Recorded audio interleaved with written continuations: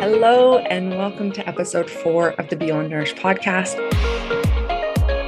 This is the place where you can learn to become a better, more efficient, health-focused cook in just 10 minutes or less.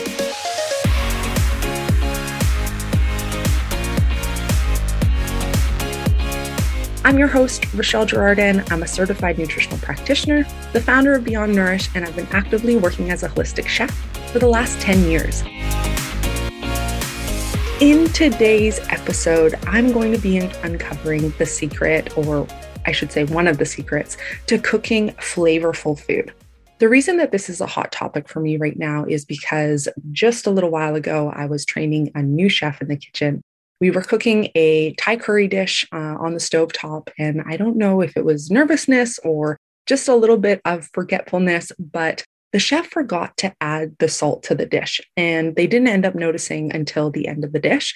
And it was almost impossible for us to get that dish tasting the way that it should. And it just reminded me that it's so important to know how to use salt properly. At this point in my career, I've trained hundreds of people, whether it be staff members or cooking workshops that I've done all across Western Canada or private cooking classes. I also taught so many students at the Institute of Holistic Nutrition, where I taught their holistic food prep class. And one of the biggest pieces of feedback that I would give people was that their food lacked a wow factor. And I've chalked it up to realize that people have usually two reasons for this. Number one, they're either scared of salt. We've been societally conditioned to fear salt from a health standpoint, which is a whole nother episode on itself of why I believe that it's untrue.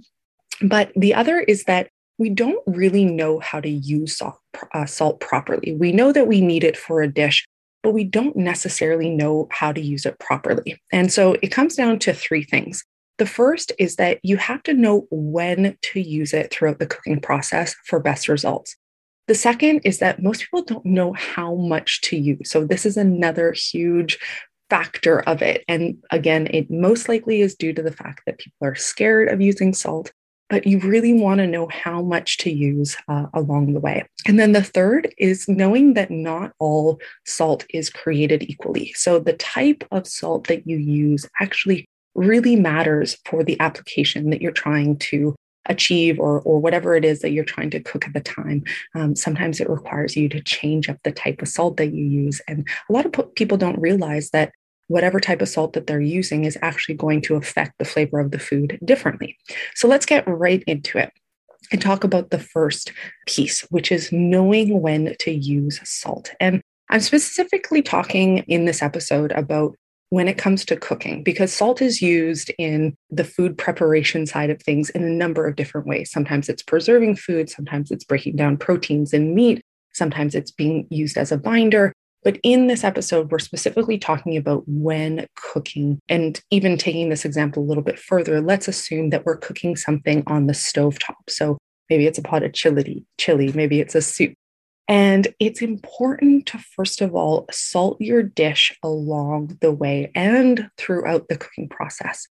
And the most salt that you're going to be used is going to be used at the beginning of your cooking process. You're going to be using only a little bit of salt toward the middle and then very little at the end to just adjust and fine tune what you've created. And the reason for this is that food is being broken down with the usage of salt. It's drawing out the moisture of every ingredient that you're using. And it's important that you use it throughout the cooking process because all of those ingredients need a chance to dance together and to really come together as one so that all of that flavor creates kind of this epic showcase at the end.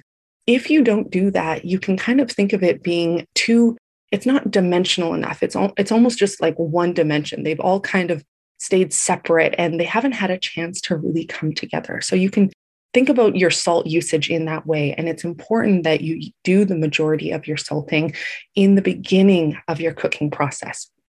So the next thing to know is how much do you want to use? We just discussed timing. Now, how much do you want to use? And I have a general rule of thumb, which is for every inch of ingredient that you're adding to that pot that covers side to side, You want to do a gentle sprinkle of salt over the entire surface. So from end to end of that pot. And I did a little experiment at home here. And for a 10-inch pot, which is most likely going to be the largest pot that you have in your traditional cooking pot set that you might have at home. So you want to use just under a teaspoon of salt for each layer that is about an inch deep that you're putting into your pot. And that means going from side to side and quite deep. An inch is not just one onion, that's about a half an inch. So if you're using a smaller pot, you're going to want to use about a half a teaspoon. So you can see that it might be a little bit more salt than you're used to using. And that's just a general rule of when you're putting ingredients into a pot. And a side note of this is it's especially true when you're putting meat into a pot. You want to make sure that that meat is seasoned. And when I say seasoned, I mean salted on all sides of the surface before you put it in the pot.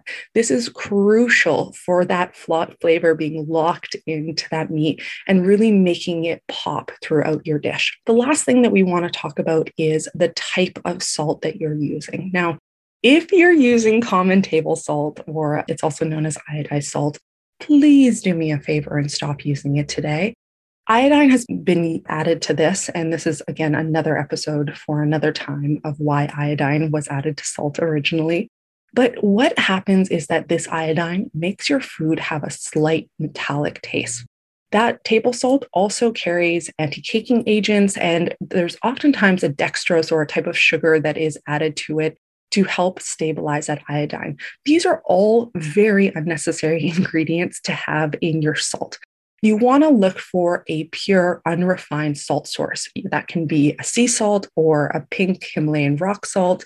Either one of those are great choices to use. You could even use a kosher salt, which would be a step in the right direction. I personally use Himalayan rock salt. It's not necessarily because it's the best. There's a lot of research that suggests that they both have great minerals in them and they have a lot more nutritional value than a common table salt that has been basically stripped of all its essential minerals. So it doesn't really matter which one you use. Just pick one and know how it works. That is the most important thing about this. Each granule of salt, depending on how they've broken it down, is going to flavor your dish differently. So if it's tiny, tiny, tiny little granules, it's going to act different when you add it to your dish than if it's a little bit larger. So there's nothing to be said that, smaller granules are better or bigger or better. Doesn't matter. You just have to know how your salt acts in your dish so that you can adjust, knowing if you need that tablespoon that I was suggesting, or maybe you need a little bit less than that. And the best way that you can do that is to make sure that you are tasting your food along the way. That is one of the most important parts about getting flavorful food and really up-leveling your cooking, is to make sure that you're tasting along the way so that you can see how that salt is helping your dish and working along the way. So remember, you want to make sure that you are salting along the way of your cooking. A lot in the beginning, little in the middle, and then really less toward the end. That's just slight adjustments that are happening. You want to make sure that you're using enough salt. And to make sure that you're not over-salting, it's very simple. Just make sure that you're tasting along the way. These are all ways that you're going to guarantee yourself to get that wow factor and really up-level your dish.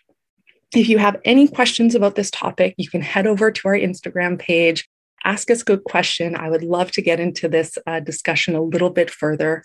If for whatever reason you knew all of this information, maybe it was something that's not even new to you, I want you to consider cooking for a career. And you should really check out our chef certification program. You can see the link in the show notes below.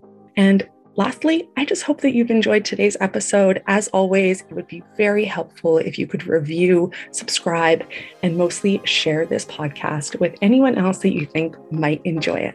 I will see you guys in the next episode.